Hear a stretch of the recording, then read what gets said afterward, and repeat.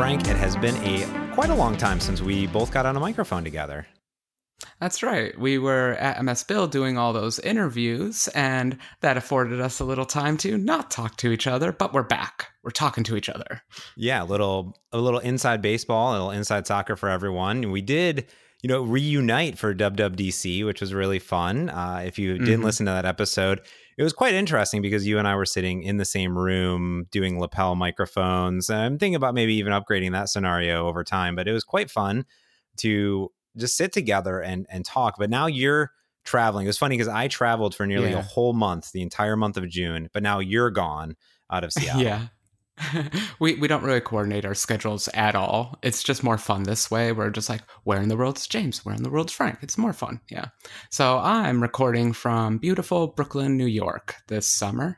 Just taking a little time to enjoy a different part of the country and get a good accent, eat lots of pizza, do that kind of stuff.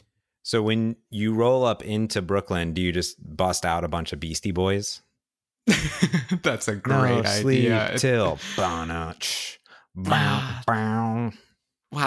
just really, you got really sentimental there for a minute. Oh, yeah, that sounds lovely. But no, I didn't do that. I bought a bicycle though, and managed to fall off it on my first day. So that's good. Good job, Frank. Good job, Frank. And I want to say here on the bicycle situation, I may have been some inspiration, but you tweeted out a photo of the new bike, and I said immediately, what did I say immediately? Remove those toe cages. Get them off. They're dangerous. And I said, yeah, I totally agree with you. But, James, I'm lazy. And the cages did not come off, and my foot did not come out of the cage. And the ground hit my foot, and it hurt. And I was very upset with myself, mostly for ignoring your advice, but also for the blood all over my shin. Yeah, well, I'm glad it wasn't too big of an accident. I saw the results, and I've definitely done a lot worse. I like straps that you can optionally go in and out of. In fact, if on my fixed gear, my right side is very worn and my left side is not, because usually what I do is I'll have one foot in the strap and the other one not in the strap. Yeah. And I do this foot. A standing foot. It's a nice standing foot, but also an emergency foot. And you really actually want the cage or the strap, because when you're pedaling, you get a lot of extra resistance going back, and you can actually really, whatever the mathematical algorithm of force and physics is, you want that. However, you do want to not fall. Not fall is a great feature. Yeah, so I could be super efficient, or I could just get a bloody knee. No, I think my philosophy is I really don't need the extra efficiency. I just want the safety. So I think I'll try your straps, though. Everyone on the Twitter seems to be recommending them and praising them. So I think I might give them a shot. But until then, just FYI, because I am completely lazy, the cages are still on. And I still haven't died. I know, but they will come off soon. I promise. Now, you were also wearing a helmet, correct? I was. I got a good deal. Bought the bike at a garage sale, and they threw in the helmet, so I had no excuses. Always wearing the helmet. People in New York are terrible, though. Many of the adults are not wearing helmets, but I'm saying I'm too old for this crap. I'm wearing a helmet. You have to. And in fact, it's a law here in Seattle to wear a helmet. I've come to near. I've been in accidents where if I wasn't wearing a helmet, I would have serious brain trauma. That's scary. Thanks for the story. I cracked a helmet. I cracked a helmet. Oh, no, James. Don't be cracking helmets. That's terrible. Yeah. Well, when you think about riding a bike, it's like writing code. You can do everything right, but something may go wrong, and then the entire thing may fall apart. And that it causes some critical issues. Do you see how I actually led into our topic here on merge? I guess I'm more freaked out. I mean, the segue was great. I love lead-ins, but now I'm just imagining a taxi cab hitting me. But thanks. Please continue with your segue. Well, what is interesting about riding it? Well, so just wear your helmet and you're totally fine. That's why they made helmets, to protect your noggin and be smart. From cabs. And honestly, though, it was my fault when I was in the bike accident many moons ago. Now, however, people are crazy, right? People, even when I drive my little smart car, you're so used to your path of travel that Oh any yeah. whiz bang thing that comes out of your way, you're not really paying attention. So honestly, it's one of those things. But hey, you're doing your due diligence. You're wearing I a am. helmet. You're being smart. Bike lanes, I'm sure. Yeah. And I'm practicing in Brooklyn before I get anywhere near Manhattan. Manhattan is still just like, I don't know. That's like the Black Diamond course. I don't know if I'm ready for it yet. Yeah. And always remember, you are a vehicle. Don't let the vehicles take you down. You are. That's why I'm like, I'm a I think vehicle. I need I a have the horn. right. Yeah. Oh, a horn or a bell, big bell or something definitely helps. What are we talking about, Frank? Now that we've gone bike talk off... is over. Okay. Bike talk is over. Tonight, I would like to talk. Actually, it's this morning. I would like to talk about analytics, James. We've talked about this before. And usually I'm the guy that's all like, I don't collect analytics because I forgot what all my old excuses were. But my true excuse was I never wanted to collect analytics on people. I always felt it was a little odd. But I decided to turn it on in one of my apps, iCircuit. And oh boy, have I learned a lot. And I want to take an episode and talk about all that stuff. Sound good? Sure. So yeah, absolutely. I this is really interesting because for so long, for the last 7 years that I've known you, you have been very anti. Yeah. Not necessarily anti against that it's a bad idea, but you've really been the Apple approach, which is privacy first. Yes. I don't need this data. I don't think it's going to necessarily help me. My apps are flawless. And thanks. Whenever I was talking to you is more of the data that I'm collecting. That's a lot of user specific data. Yeah. Well, now we're in a GDPR world, so it's really not user specific, but it was really in the face that like, hey, I don't really think that this data is going to help me at all. So I'm really interested to unravel the reverse, that you have now done it, and then you have come to the dark side or light side, whatever it is. So start us off. Well, just for some background, why I'm afraid of personal information, it's because I've worked in banks and I've worked in public places where you have to take all that stuff very seriously. And the truth is, I don't want to take it seriously. I don't want to deal with it because, like, to do it properly is a lot of work. Archiving, destroying, responding to requests, all that stuff. Personal information to me is, I don't want it anywhere. That's like a virus. Like, keep it off my servers, keep it away from me. Don't tell me anything. I don't want to know my customers' names. Nothing. Don't tell me anything. But the truth is, I was afraid of updating because I was always worried about regressions. I think we've even had this discussion before. It's sounding familiar.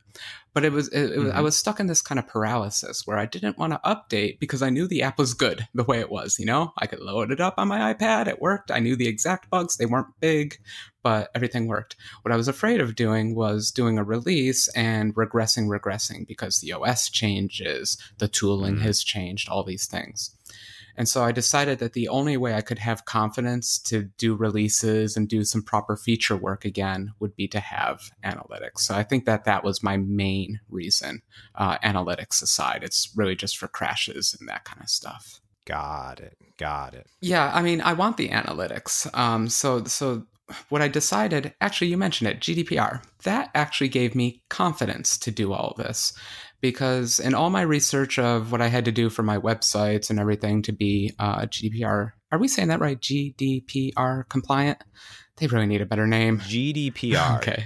Yes. So GDPR is the European General Data Protection Regulation. Got it. GDPR. Got it. Okay. This went into effect. Interestingly, for me, by the way, I'll go to this GDPR. Offset when I was over in Europe recently. And it was really interesting because every single website I went to when I was in Europe, I had to consent so much to everything, but I could also opt out of things too, which was cool. Now, when I got back to America, that was not the case. Everything was hunky-dory. We're still collecting all your information for most things, but it's kind of You fun. still get the cookie notifications because it's just too hard to write 2 versions of a website. It's too much work. Yeah, so all my research, as far, I'm not a lawyer, don't listen to me, but as far as I could tell, the big deal there was just be clear to the user of what you're collecting, how you're using it, and what their rights are for deleting it and everything. And so that kind of gave me a clear conscience of like, look, if I just explain to people I'm not collecting anything interesting here, honestly, to them, it's not interesting. Absolutely zero personally identifiable information, that kind of stuff. So I decided in my head that I could get to this level of not actually exposing any personal information and yet still getting the data that I want to feel confident to do the kind of feature work I wanted. So that was kind of the mental state I got myself to, where I felt confident I could be there. I like it. So you were in a comfortable place, and then you had to somehow figure out what to use. That one was an easier one for me.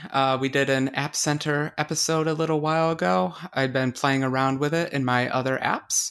If anyone hasn't tried this, it's actually a really easy SDK to install. It's like 1 or 2 lines of code. You add a NuGet package, and immediately you're getting analytics and everything. So it's super easy to install and get going. So I just went that route. Path of least resistance, kind of. But there are a lot of selections out there, obviously. God, should we name all of them? What do you want to do? Well, I mean, there's all sorts of things, right? But I mean, I guess when you were looking, like, what did you want to get out of it? I guess, you were like, okay, I want to go learn some stuff. Well, what things specifically were you looking to learn? Right. Was it just the crashes, or was it that I want to know, hey, are people using this on the iPhone 5C? Or like, what was your main takeaway that you wanted to get?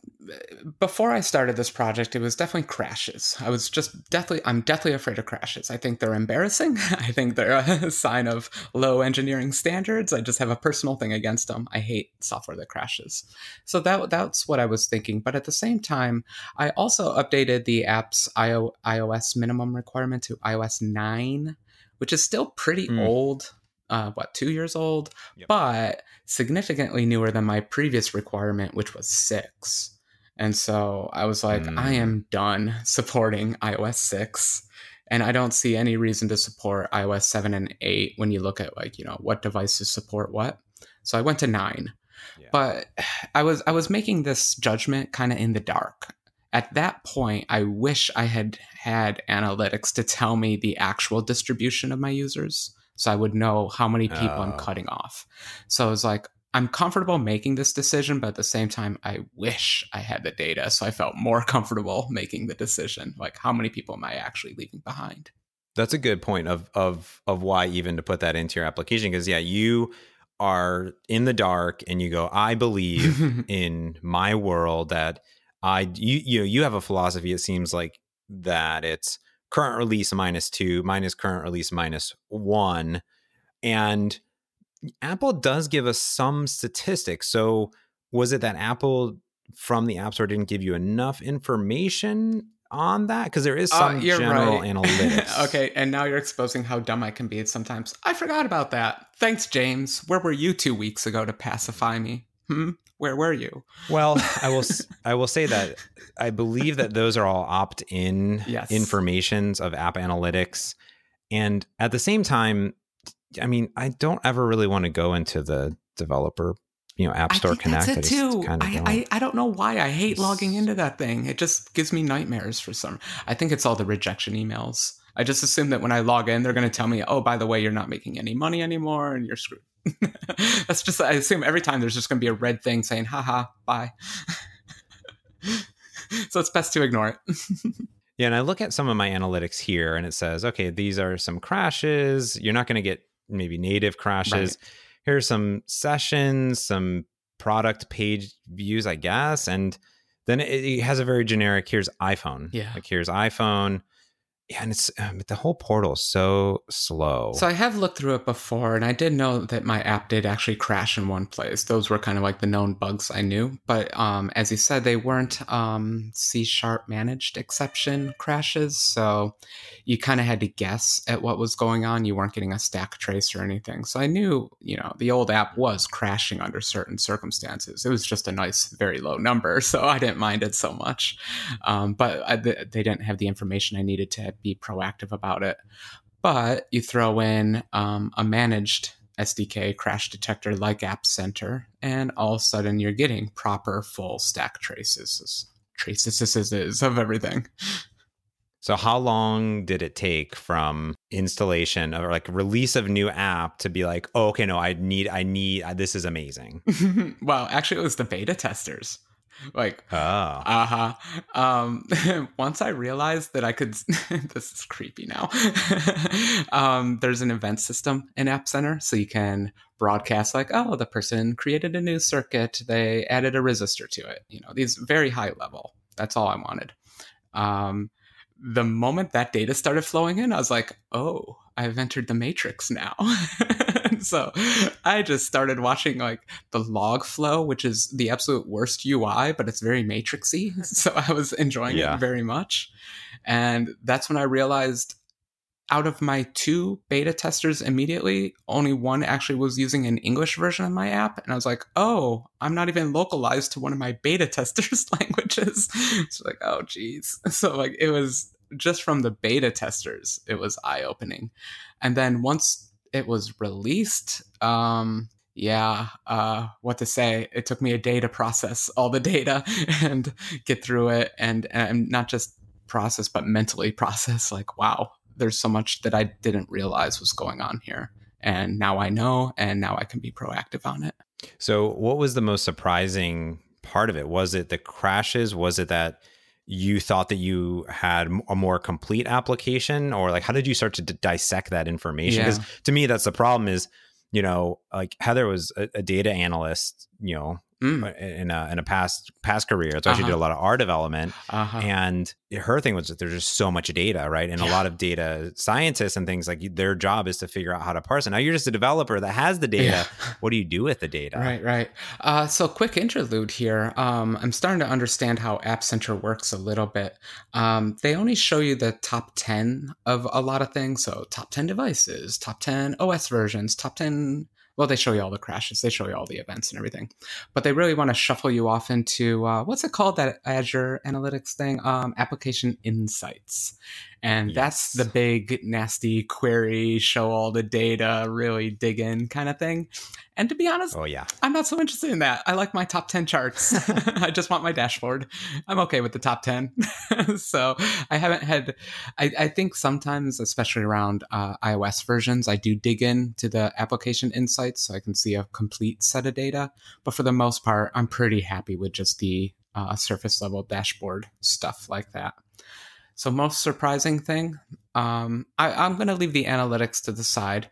I was happy with my crashes. I got to say, my app does not crash as much as I, think at night it does, or, anything like that.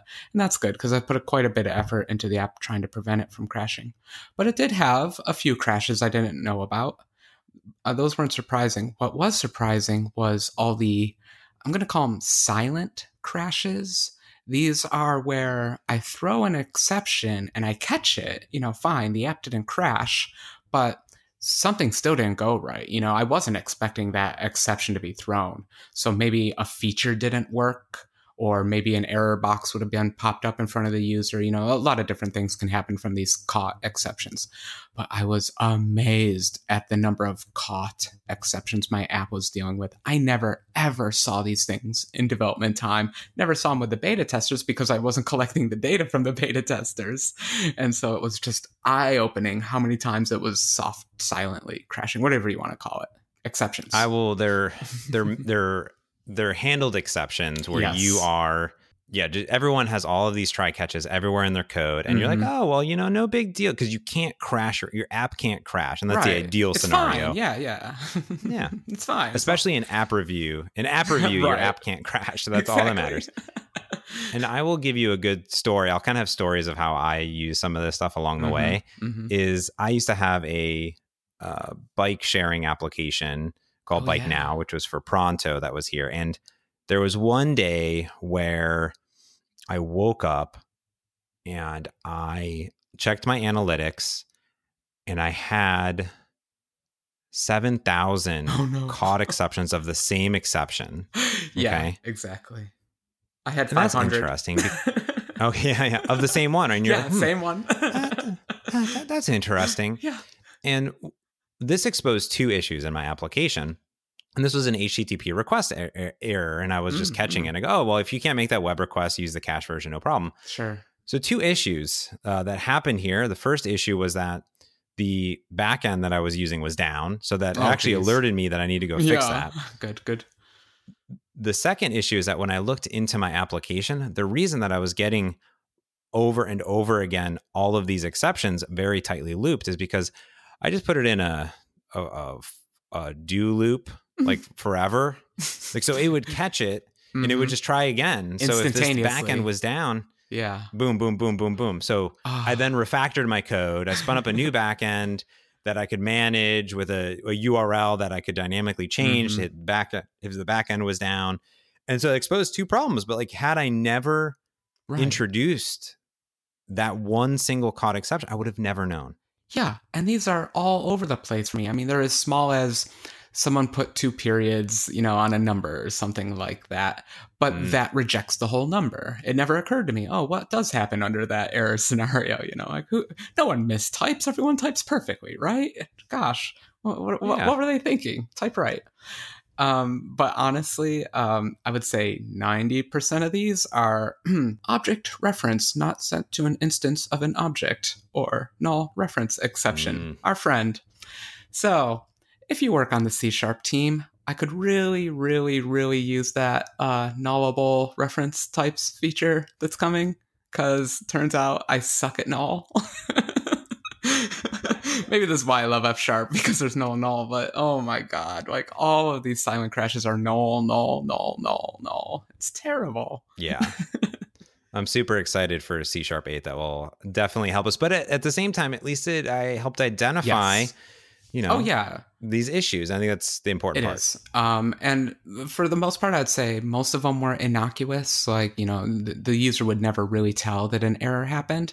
But in a few of them, like the oscilloscope wouldn't come up. I could tell like from the error path that, it would just, things wouldn't work. And so that's a whole huge major feature of the app that just wouldn't be exposed if they ran into that error. So it was actually really great to catch a lot of these silent ones. And it's just embarrassing first off, but at the same time, you get a real sense of accomplishment. So I spent all day today going through every single one of them, reproing it, getting the fix in. And even if it doesn't impact the user, it'll just be nice to see like a 0 count for all these silent crashes, or at least get it down to a nice manageable level. We call those, paper cuts. They're little tiny cuts of your application where to you, you're like, oh, the application's working as expected, or like, oh, the user's doing this wrong thing. Right. And of course I'm getting this exception, but maybe I can introduce a workflow that won't throw this exception or give this error. I give a better feedback to the user of what to do. Like, oh, maybe I can't have 2 dots in it. So I'm going to put a little validation message and tell the user instead of, and then that rolls into just a better user experience at the end of the day. Yeah, you nailed it. And that's exactly the kind of approach I've been trying to take. It's like, well, when I repro it, make sure that an error message is presented, because sometimes you do that too, right? You kind of super hide the error. You don't even notify the user that there was an error. So made sure I at least notify the user, and under better circumstances, handle the error, maybe even like work around it or improve the UI. Yeah, you nailed it. That's exactly what I've been trying to do. Yeah. Well, I want to also find out a little bit more about what you're learning about your actual users using the device. But let's take a quick break, Frank, and thank our sponsor this week, our good friends over at Bitrise. Yes, you know Bitrise, you love Bitrise. They are a continuous integration and continuous delivery service for any and all of your mobile apps. They support building, testing, and deploying your apps for iOS, Android, Xamarin, or any hybrid platform. What's great here is that they not only have all of the cloud hosting, all the goodness that you want, but they help you generate a workflow for building, testing, and distributing your apps with more than 170 open source integrations. So you can do things like bump version numbers, do string replacing, build your application, deploy it to TestFlight or to Google Play directly from your build and CI.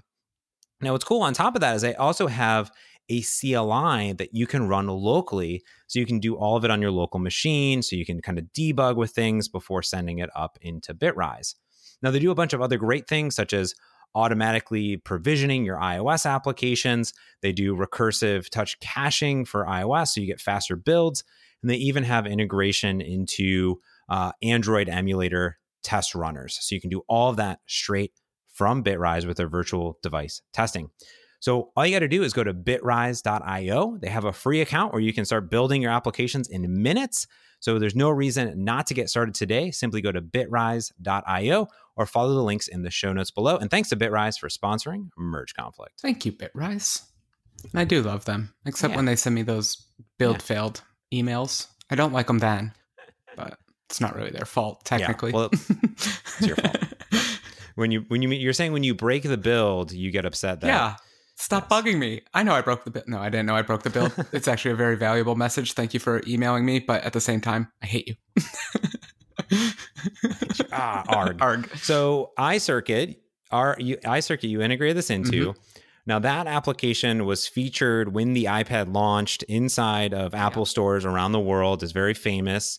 It's part of almost every presentation I do. Thanks. And I only ever see you use it on an iPad. So I assume that you're gating analytics and you're realizing that 99% of people use iPads. So why even invest in an iPhone version? Is that what you're finding? No, James, you would be incorrect, it turns out. But your train of thought was good. In fact, it was the train of thought I was following.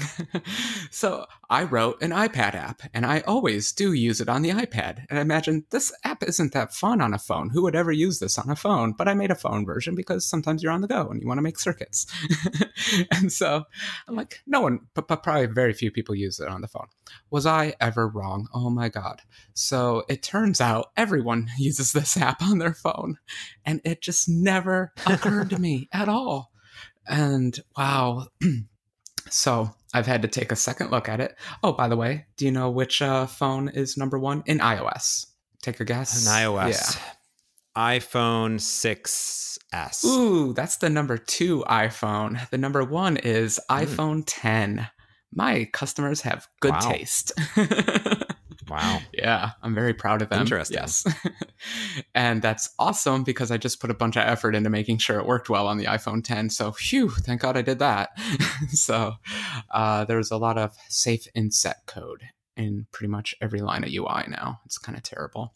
Oh, that's interesting. I had someone demoing me an app recently, and they go, "Oh, I'm building this application. I just want to know that if I pick, Xamarin or whatever, can I build this beautiful application like this one for iOS?" Mm-hmm. And they opened it up, and they had an iPhone X, and none of the insets were set. Like nothing worked. And they're like, "Well, obviously, they got to update this app, but you get it. The animations." Beautiful. I was like, "Yeah, you can do all this." Come on, people. Yeah.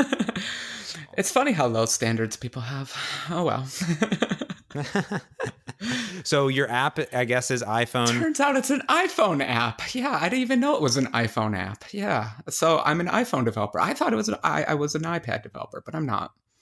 So talk about learning from your customers. This was a big step back. So now I'm auditing basically every bit of UI to see if I can, increase hit targets, make things scroll better, make sure you can zoom quickly, automatic zoom, as much stuff as I can to make using this thing on a tiny little device useful. I guess it must be students just doing it. Hopefully they're not cheating on tests. Now that I think about it. So it must be then dramatically altering your backlog of what you want to implement in this app. Not so much. So usability to me is always number one. I don't see any reason to write a mobile app unless you make it a mobile app. It was never my goal to write a desktop app and put it on the iPad or iPhone. I was always writing a mobile circuit simulator. So kind of worse for me. It gave me an excuse to geek out on usability. So I kind of love doing all this kind of work and everything. So I don't mind it, to be thoroughly honest. The unfortunate thing is it is quite a bit of work because it really is an iPad app. Everyone go buy iPads. But it's fun too, right? Like it's good to get a problem and to say, okay, well, now I'm going to focus on the phone and make sure this thing is kick-ass on a phone. It's a fun problem to solve. I like problems like that. So I don't mind it so much. Backlog's a little trickier for this app. This app is 8 years old. The backlog is literally 800 items. So there is some very strategic ordering of the backlog. And so what it tends to be for me is iOS updates plus the user voice stuff. I keep a separate list of features that users want versus features that I want, kind of, that distinction. And so it's usually whenever I do a release, I do 50% of what I want, 50% of what the users want. And I find that's a decent balance, something like that. That makes sense. It's then interesting that, so I think of the devices, so you kind of have this new validation of maybe when you're starting to work on those features in your backlog to ensure that the compatibility is there. Because it sounds like when you were building this application, you focused it to go everywhere, but maybe did additional optimizations for the iPad because that's what you were testing and on. And honestly, the difference may be that now when you use your application, you use it less on iPad and use it more on iPhone for testing. Is that maybe the difference? Yeah. Yes, exactly. So now it's on my carry phone. And whenever I'm standing in line, I challenge myself. I'm like, how big of a circuit can you build? And then I get frustrated with how the UI works. Yeah. So it's a fun moment to be able to geek out like that.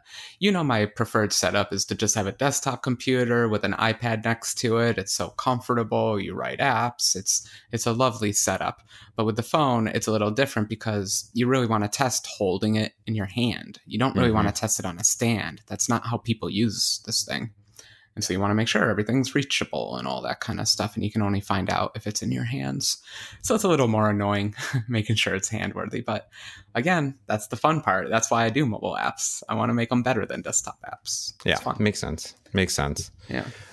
Want to know something else? Yeah, I'm ready. I got a big one. I wasn't ready for this one. I always assumed that 90% of my users spoke English and ran their iPhones and iPads in English mode. Turns out I'm an jingoistic idiot or something like that. English is, I'll give a few fun little analytics here. So United States is not my number one user. Other is. So that means the rest of the world. Yeah. Like I said, I like to look at the top 10. And if you don't dig in, App Center groups everything under other. So it's the remaining. Below the United States is Germany. I love the Germans. And then the classic, I said classic because this happens for every single one of my apps. Maybe I'm different. We all have our user bases, but for me, it's always Germany, Japan, and Italy. Those are always my top non-US, non-English speaking countries. So I always found that interesting. But I think the real number here was that other, that I just didn't realize how diverse a set of people were using this app. And I have to admit something here. It is the most poorly translated app of all of mine. It's my biggest app. It's my most successful app. And yet I'm an idiot and never translated it to anything. And so 100%, at least for the main important parts of the UI, I'm going through and translating and paying to have translations done for at least the top languages. Because,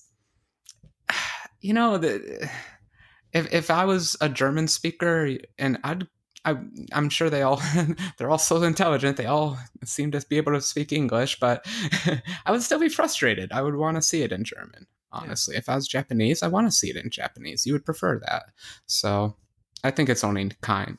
You may even then progress even further, because what happens now is that not only can you translate your application, but maybe you're going to translate your App Store images and your App Store descriptions to be in those languages. Right. Now, what that does is then drive usage in those regions even higher. And you already know what your top regions are, and those users totally want them to be in their language. And it's something I fail in all the time, which is, I'm one developer. How am I supposed to translate this application into everything? It's so hard. That's what I keep telling myself until I actually sat down and started to do the work. And it's really not that bad. Yeah. It's a little annoying if you don't speak the language. Like, I always cheat with German. It's a combination of like Google Translate and looking at other apps to figure out the translations of certain things. But the truth is, you can pay someone to translate your app and it's not that expensive. They usually charge per word, I find. And so if you're just doing like the user interface of your app, it's pretty cheap. And then maybe spend a few more dollars, as you said, for the description of your app and maybe the help file I'm debating. It's kind of long, so I don't think that one will get translated. But definitely the App Store bits and then the main parts of the UI. It's worth it. We have a tool at Microsoft that works in any application, iOS, Android, Xamarin Forms with ResX files, anything. It's called the Multilingual Toolkit. Do you know about this? Yes, yes. We had presentations about this in our meetup.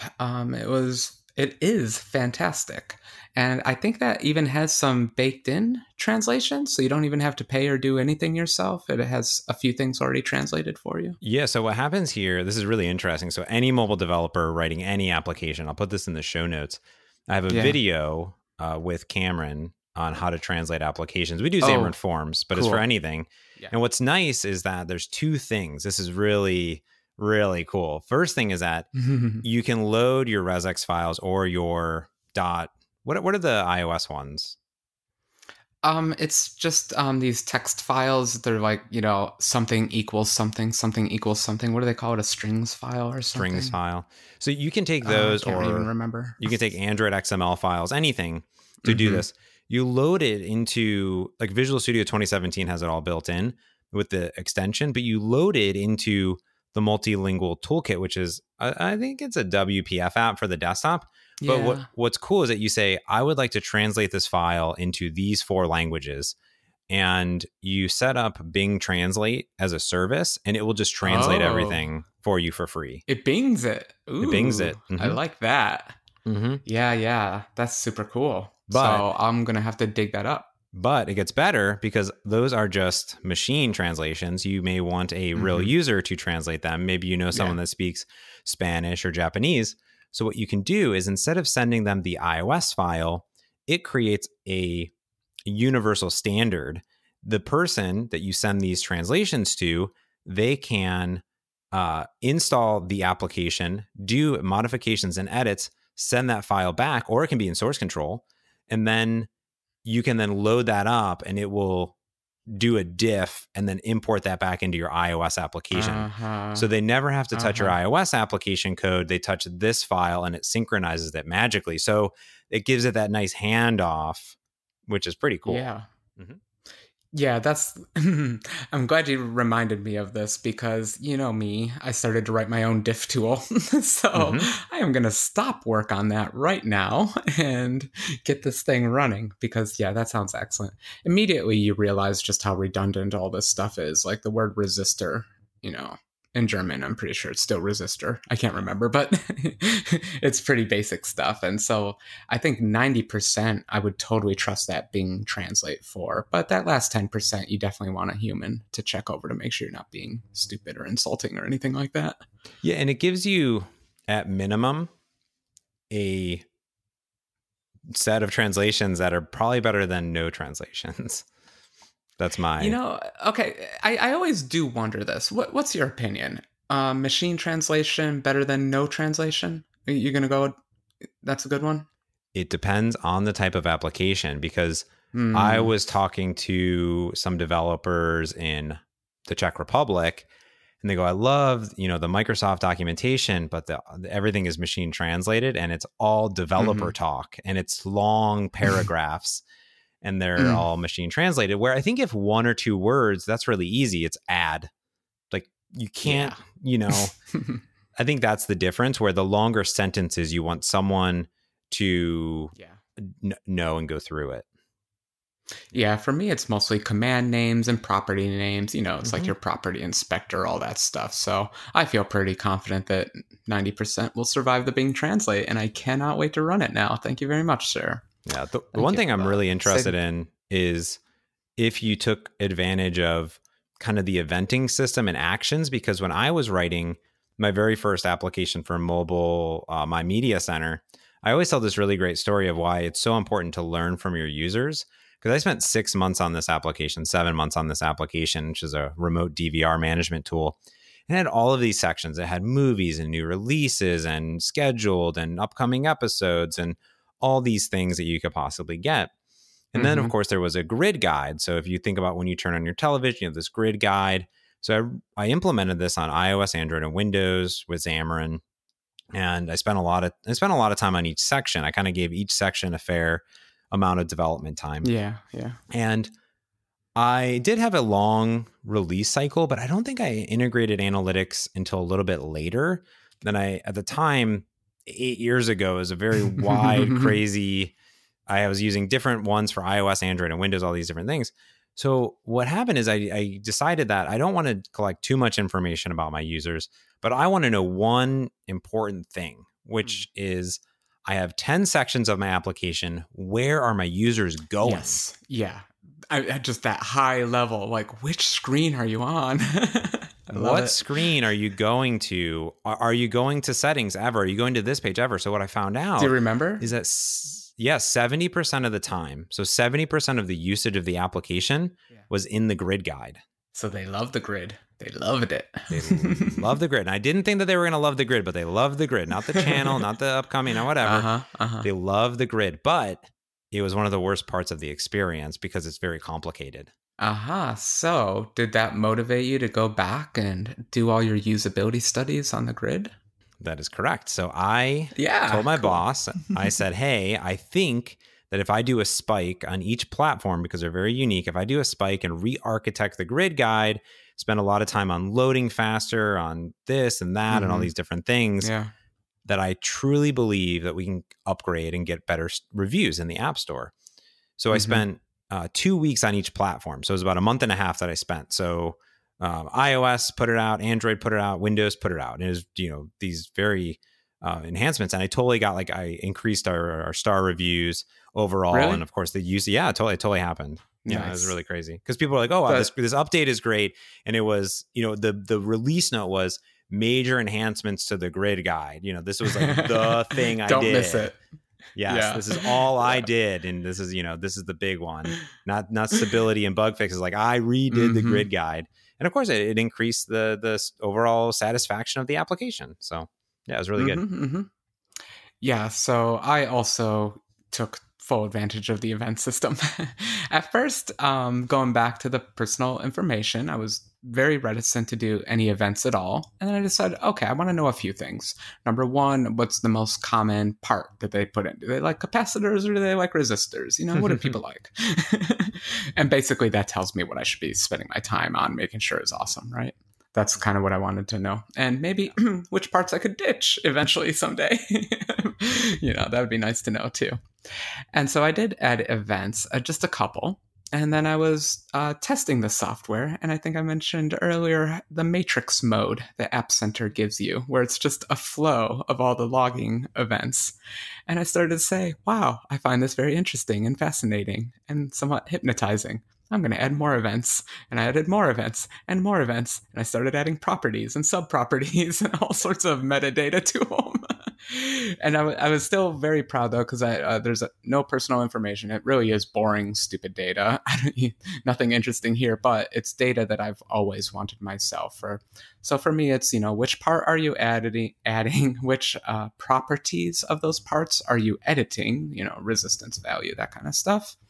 And how often are you wiring? And how many circuits per day do you create? Because that's just a fun number for me. That one's just a fun one. But it's been such a... I couldn't believe... Talk about surprises, right? So I have this funny little feature in the app. And to me, it's always just been a little toy feature. So if you add a little button to the app and you connect it all up, in the app, you can touch the button and let go of the button. Touch the button, let go of the button. It connects the circuit, disconnects the circuit. It's fun. It's cute. But to me, as an engineer, it's cute. It's not useful. It's just cute and it's fun. And so I'm like, no one would ever use this because they would realize that it's not useful. It's just fun. James, people like fun. So people do like fun. That stupid little button gets clicked all the time, and I never realized it. People love that stupid little button. And so it's occurred to me, I should add more fun things to the app, turns out. So it's just these obvious things in retrospect, but until you have the data slapping you in the face, maybe you just don't see it. But yeah, people like clever, silly little things. And so sure, I'm going to add more clever, silly little things to it. Yeah, it is really fun to kind of see what your users start to use as time goes on in the application, and be like, oh, I guess that little thing I added over there, actually people do want more of that. So maybe I'll do more of that, I guess. Yeah, exactly. So you're happy. You're happy overall, it sounds like. I'm kind of ecstatic overall. I'm a little mad at myself for not doing this a couple years sooner, to be honest. But again, I just didn't have the confidence until kind of Europe forced us all to think really hard about what it means to have personal identifiable information. So I think just, you get things when you're ready for them. I was finally ready for analytics, and I was welcoming for it. So I was open-minded to it. Did you have any drawbacks? Like, do you regret anything? Is there anything that you wish was improved? Is like too much data for you to consume, or? No, I haven't had that. We mentioned that there's a silent crash that happens way too often, so that's a little annoying just to see that. I do have a few gripes here and there, like App Center added a lot of megabytes to my app size, which, because the app is so old, it was designed to fit on much smaller devices. The app is still small. It's still fast. It downloads over cellular. No problems there. But it was just a little sad because, in my mind, it's a 3 megabyte app and now it's a 30 megabyte app. And you're just like, ugh, all that for crashes, huh? But you got to do what you got to do. I was a little reticent. I went for an opt-out instead of opt-in strategy. And I honestly might back that and switch it to an opt-out later on. But again, just to build up this confidence and make sure that I had a good baseline, I really did want to collect a lot of data in the very beginning. But I think my personal preference would be to have only an opt-in system and bug the user at some point and ask them to record the data instead of asking them not to record the data. It's a minor difference. You have a way for people, by default it's on, you have a way for people to turn it off.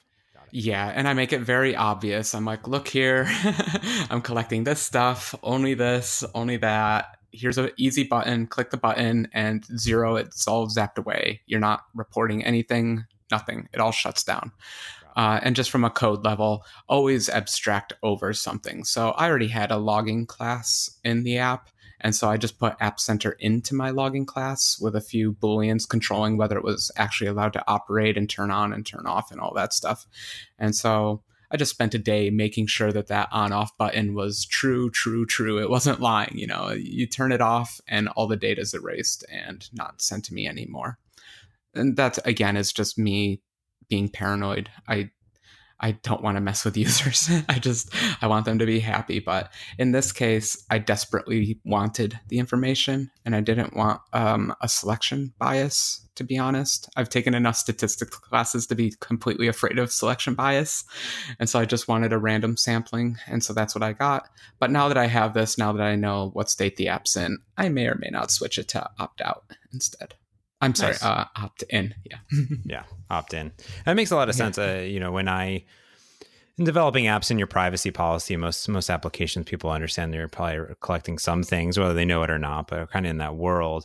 But it is nice that you have the little opt-out. And again, architecting an application in a nice little way of easily flipping on and off switches is definitely how I do it too. I don't like to put the call to the analytics or crash reporting directly in my try-catch, but make that call something that has that toggle on so you can easily do that. In fact, in Xamarin, I think the App Center, they have a global turn on, turn off. So even if you call the method. Oh, do they? Okay. Yeah, you can say disable analytics for this entire device pretty easily, which is kind of very nice. Good.